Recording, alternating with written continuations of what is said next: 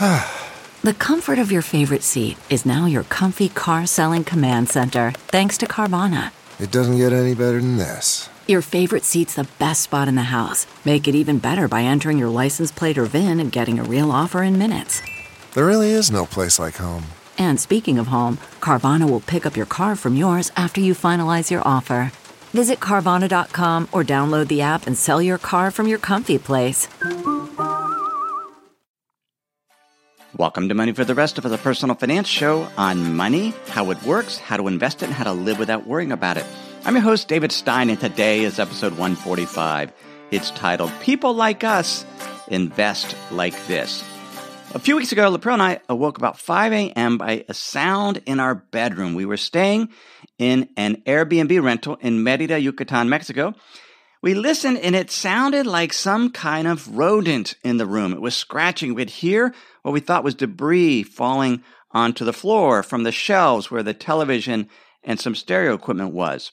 I turned on the flashlight and shined it on the shelves, a flashlight on my iPhone. I looked around but didn't see anything. Neither of us dared to get out of bed because, frankly, that's kind of what we're like when it comes to rodents. They're not our favorites. We laid back down and tried to ignore it, but a few minutes later, the sound continued. This time I got up, but still couldn't find anything, and after a few minutes, the sound stopped altogether. Later in the morning, when we were awake for good, and there was light, I examined the shelves where the television was and the floor around it, and sure enough, there were cement chips and dust from the wall that must have fallen as the rat scraped at it in the night. I could see where the rat had been digging into the wall because there was a cable coming out. It was kind of a big chunk. And so I texted the owner and I told her, I think there might be rats in the house. I've lived in houses in Mexico with rats. I once woke up, we had rats in one house down in Chiapas, and the rats would come in through the window and grab bananas and jump back out. And we bought a kitten and I was woken up in the middle of the night by this big fight between the rat and the kitten. And we periodically dealt with rodents or mice at our farmhouse out in Teton Valley. So as a result, when I hear sounds in the night, my availability heuristic, which we talked about a few episodes ago, the idea that the first thing that comes to mind is a mental shortcut our mind takes, tends to be what we gravitate to. And if it happens to be extreme, that's what we believe. And so my first thought, I hear noise in the bedroom, I think it's a mouse or a rat that has come into the home. Then in the morning, I looked for evidence of my suspicion, and sure enough, I didn't see any droppings, but there was cement debris on the floor, and that's confirmation bias. When you're trying to assess what happened and look for evidence that proves what it is you believe. Turns out there wasn't a rat in the bedroom. The owner said the cable guy had come the day before to fix the internet and must have left some debris on the floor. She also said there was an opossum that likes to climb on the roof to better reach leaves on a nearby tree. She suggested, with the air conditioning running in the room, that we might have had difficulty figuring out where the noise was coming from in terms of the opossum on the roof. Her explanation makes way more sense than mine, especially since she is so particular. There was not any gaps in the wall where a rat could get in. And in talking to her afterwards, she came and visited, sort of check things out.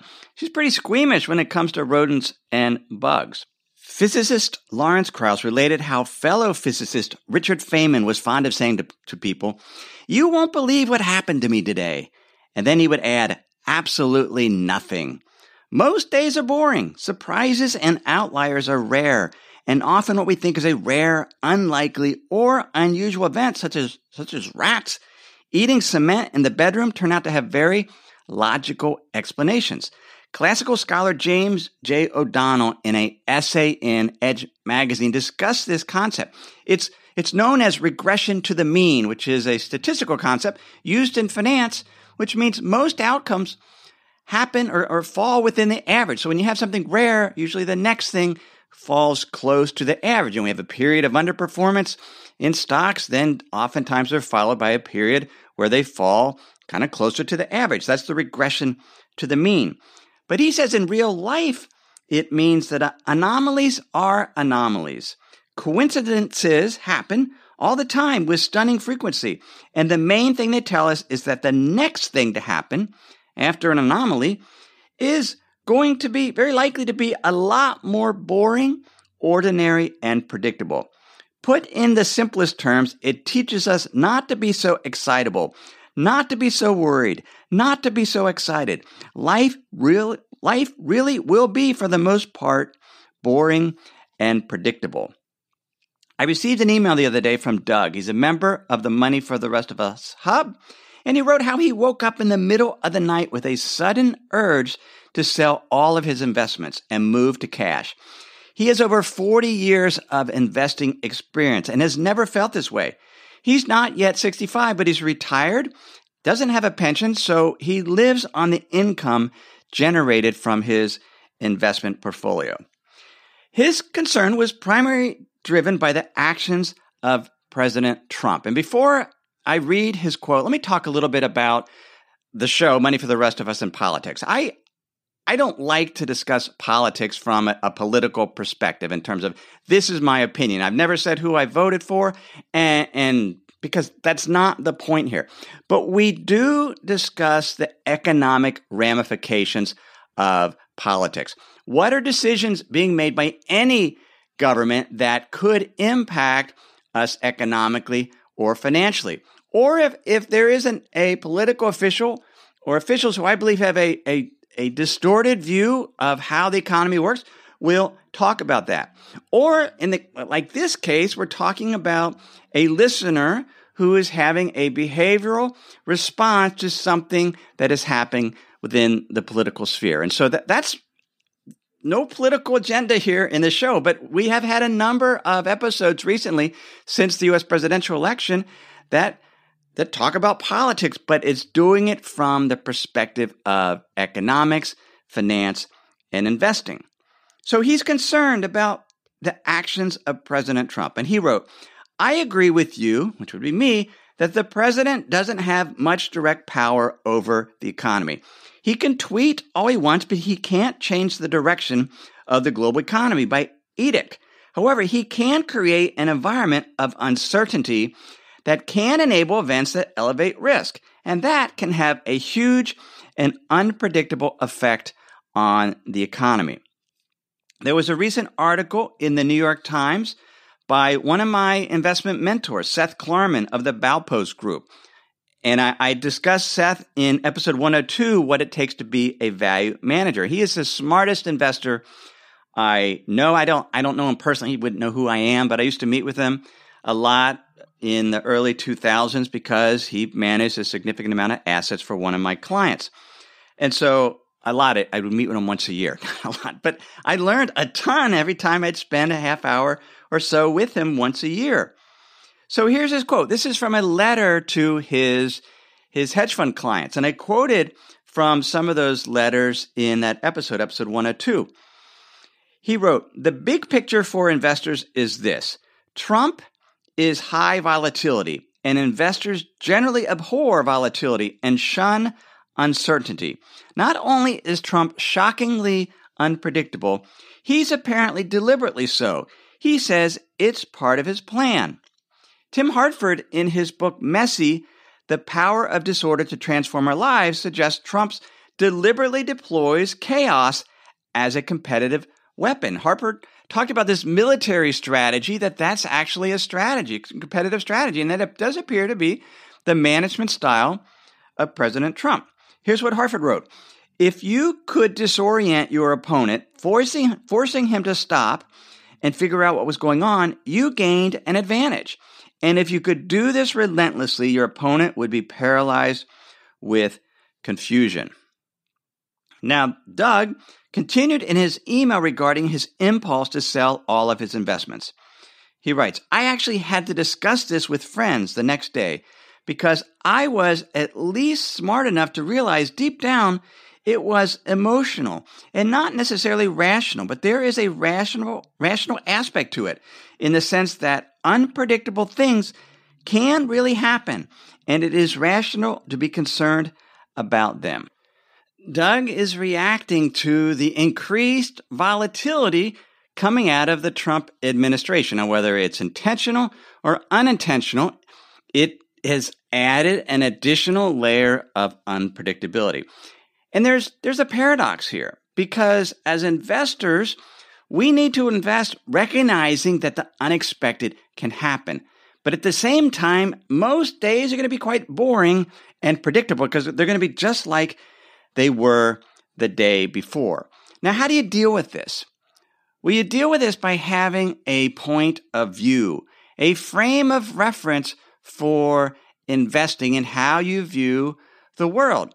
And this gets to the title of today's episode. People like us invest like this. Who's us? Well, us would be people, and sometimes people ask me that, money for the rest of us, who is the us? Well, the us, generally, there's different ways to interpret that, but one way that we're going to interpret it today is people like us are people that have a similar world view when it comes to investing. I recently took a course on Udemy by Seth Godin. It was called Presenting to Persuade. Very, very good. It's about 45 minutes long.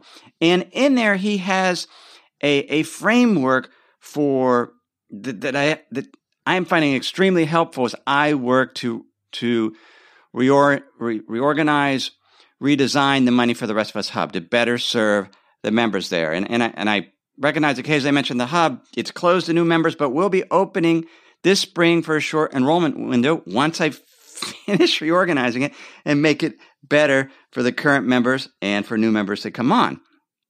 But this framework that helped me to really look at it is this idea that we believe this about money, investing, and our role in the financial world. So that's where I start. We believe this. This is our worldview. And because we believe this, then we act like this when it comes to money, investing, and our personal financial situation. We have a certain frame of reference or a certain view of the world, and because of that, we act and invest in this way. People like us with this view invest like this. And we don't invest in a different way. And so we're going to kind of use this construct as we talk about how to deal with an unpredictable world that most days is quite predictable. Well, here's what I believe. So when it comes to investing, and Greg on the Hub has been putting together his personal investment philosophy called an investment manifesto. And this is mine. And I have sort of given hints of it or talked about aspects of it in many, many episodes of the show. But it starts with this. The world, the economy, and the financial markets are complex adaptive systems, which means that they're comprised of a wide variety of interconnected inputs that adapt, learn, and evolve and interact in unexpected ways. And I've given analogies of a sand pile that's very unpredictable. It's a network, all these different pieces and inputs, and they learn and evolve in unexpected ways. And so what that means is the world economy and financial markets are ceaselessly creative and radically unpredictable. They're not simple machines that could be controlled or predicted by anyone, including a president. Risk then means that more things can happen than will happen. And the world is getting more risky because in a complex adaptive system, the number of things that can happen, both good and bad, is increasing exponentially. So the world is getting more risky, more unpredictable. So we have to manage risk. And risk management means protecting against the downside by minimizing the damage from negative and unexpected outcomes. And I've talked about that. And thriving means capturing the upside, positioning ourselves to delight and benefit from the emerging opportunities that arise daily in a ceaselessly creative world. So that's the framework. That's my worldview when it comes to investing. Complex adaptive system, unpredictable, getting more unpredictable over time, more risky over time because more things can happen than will happen. And we manage that risk by protecting against the downside, and we benefit it from capturing the upside. Now that's the belief. What is the act? How do we act in terms of how do we invest if we have those beliefs? Before I share how we act in investing based on those beliefs, let me share a word from this week's sponsor. Quick math. The less your business spends on operations, on multiple systems, on delivering your product or service, the more margin you have and the more money you keep. But with higher expenses on materials, employees, distribution, and borrowing, everything costs more. So to reduce costs and headaches, smart businesses are graduating to NetSuite by Oracle. NetSuite is the #1 cloud financial system, bringing accounting, financial management, inventory, HR into one program and one source of truth. With NetSuite, you reduce IT costs because NetSuite lives in the cloud with no hardware required, accessed from anywhere. You cut the cost of maintaining multiple systems because you've got one unified business management suite. You improve efficiency by bringing all your major business processes into one platform, slashing manual tasks and errors. Over 37,000 companies have already made the move. So do the math. See how you'll profit with NetSuite. With everything getting more expensive these days, it's wise to find ways to cut costs and boost performance at the same time. You can do that with NetSuite. And by popular demand, NetSuite has extended its one-of-a-kind flexible financing program for a few more weeks. Head to netsuite.com/David. That's netsuite.com/David. netsuite.com/David. What makes a life a good one? Is it the adventure you have? Or the friends you find along the way? Maybe it's pursuing your passion while striving to protect, defend, and save what you believe in every single day. So, what makes a life a good one? In the Coast Guard, we think it's all of the above and more, but you'll have to find out for yourself. Visit gocoastguard.com to learn more. So how do we act in the face of a radically unpredictable, ceaselessly creative, increasingly more risky world? Well, first we earn. We earn money. We try to generate streams of income through our profession, through our employment, through our lifestyle business, and we save a large percent because we're not going to rely on the investment markets to essentially save us from our retirement. In other words, most of our wealth is going to come from earning and saving, not from the investment returns. And then we protect that wealth. We protect that income stream through disability insurance, through life insurance, through making sure that if we're retired, living exclusively on the income from our investments, that we are not in the position that if the market, for whatever reason, drops 50%, our lifestyle will not be overly decimated. And so we have to protect that using insurance. We use pockets of independence. We don't have all of our investments tied up in the public financial system. We have things that are private outside of that, be it land, be it real estate, be it gold. We invest in our education. We have some food storage. We have pockets, so we're protected from whatever may happen. Then there's some things that we do in terms of investing. If we don't know what's going on, what are we not going to do? We're not going to rely on experts or even our own expertise to have investments that depend on knowing a specific outcome. Let's say picking an individual stock or individual securities. Last week we talked about binary options. That is an investment that is dependent on predicting what's going to happen in that case, a very, very near term. That's not how we act when we have a belief in a complex adaptive system. Instead, we focus on asset classes as our investing frame of reference. And we look at asset classes, stocks, bonds, real estate, master limited partnerships, REITs, and we come up with a reasonable long-term expected return based on today's market conditions, not just looking backwards, but where are we today? And what are the risks of those asset classes? How much could they potentially lose in the short term? At that point, we build low-fee diversified portfolios comprised of asset classes, asset categories, with multiple return drivers, using primarily index funds and exchange-traded funds, and some non-publicly traded investments, as I talked about. So a diversified portfolio, low fee, not dependent on prediction, because the things can't be predicted. But then we just don't leave it alone. We objectively and periodically review evolving market conditions so we can keep our emotions under control. We want to know what's going on and know, basically, we're risk managers. We're seeing if the risks are increasing in a certain area. We identify economic and financial market regime changes. Is something happening that might require a change to our investment plan? Let me give you an example of regime change. Back in episode 121 was, what if everyone starts indexing? And ETFs are becoming a larger and larger part of the market. I talked about that in that episode. I recently read a speech by William R. White. He is the chairman of the Economic and Development Review Committee at the OECD in Paris. And his talk was called Digging the Hole Deeper. And you can get a link to that talk as well as the other articles I mentioned this episode at moneyfortherestofus.net. That's where the show notes are and a summary article of this week's episode. Or you can just sign up for my free Insider's Guide and get a weekly email with that same information, the show notes, the links, and the summary articles, as well as other valuable content. You can sign up for that at moneyfortherestofus.net, or if you're a US-based listener, just text the word insider to the number 44222.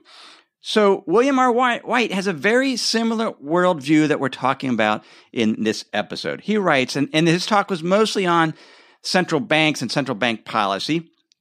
But here's a quote. He says, the fundamental ontological error has been to model the economy as a relatively simple machine whose properties can thus be known and controlled by its policy operator. In reality, it is an evolving system, too complex to be either well understood or closely controlled. That's what we've talked about.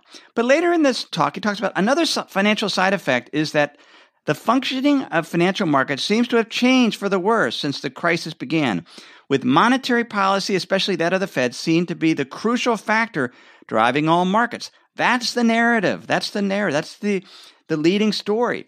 There has been a marked increase in the correlation of returns within and across asset classes. How they're moving much more in tandem. Moreover, as perceptions changed as to whether monetary policy would be effective or not, market reactions have bifurcated. When the mood is positive, financing flows risk on to more risky assets, and when the mood is negative, the opposite occurs, risk off. This focus of risk on, risk off investors, essentially on tail risk, on the unexpected things that could happen, seriously reduces the long-run benefits of diversification and of value investing. He's talking about this paradox. If we focus too much on the extreme events, we ignore the middle where most of the returns are generated over time. We have to protect against the downside, but capture the upside, which is the bulk of the returns. That's important. Then he talks about a similar set of outcomes will be produced by the recent massive shift of investors into exchange-traded funds. These financial market trends cannot be good for economic growth over time. These ETF, more money going into ETFs and the potential risk of that. Seth Klarman, in his letter, talked about something similar. One of the perverse effects of increased indexing and ETF activity is that it will tend to lock in today's relative valuations between securities.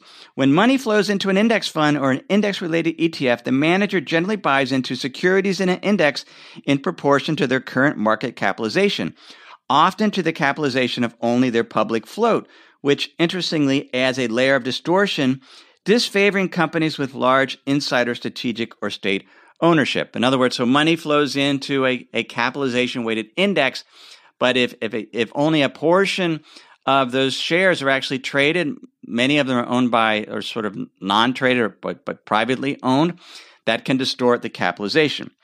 But he says, thus today's high multiple companies are likely to also be tomorrow's, regardless of merit, with less capital in the hands of active managers to potentially correct any mispricing.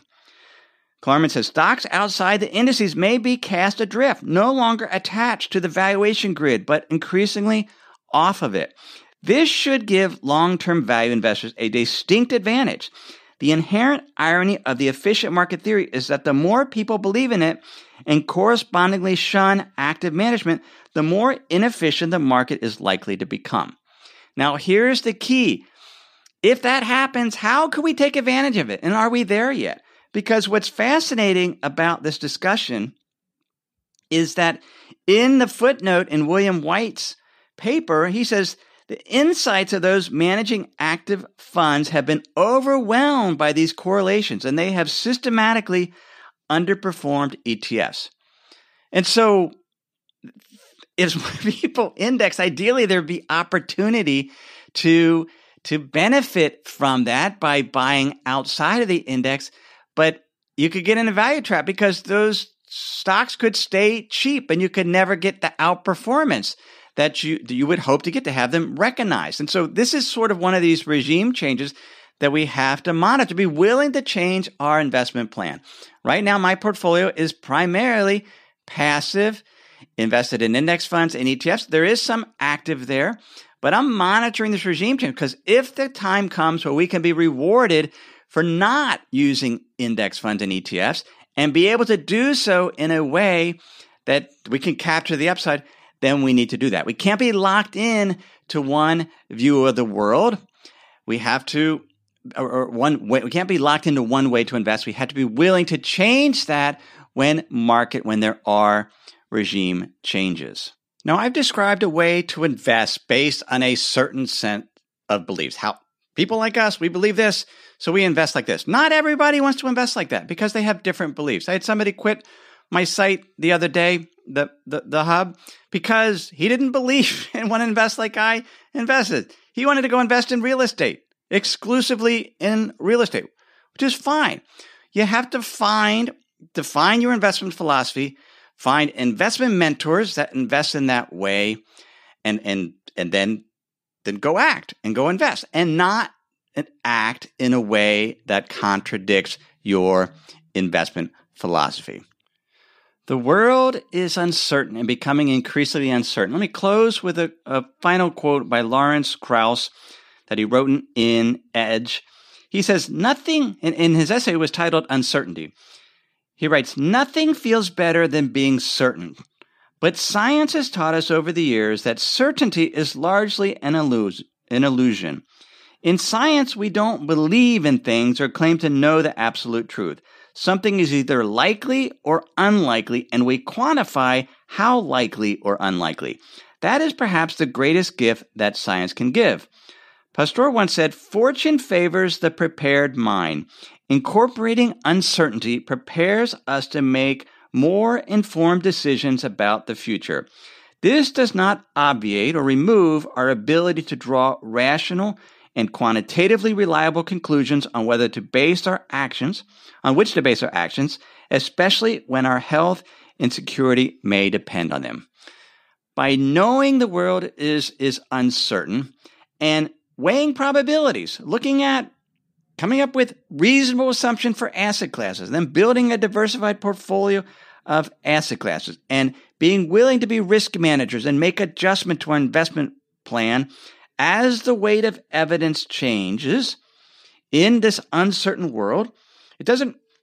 By being willing to do that, we're recognizing the uncertainty, but we're also being willing to have a viewpoint, to take action based on our views of what we think is likely to happen compared to what we think is unlikely to happen. And that's what investing is. It's simply weighing the probabilities in the face of complete uncertainty. But at the end of the day, we have to invest. We have to act, and we have to invest and act based on our beliefs. People like us invest like this. That's episode 145. Show notes at moneyfortherestofus.net. Everything I've shared with you in this episode has been for general education only. Have not considered your specific risk profile. Have not provided investment advice. Simply general education on money, investing, the economy. Have a great week.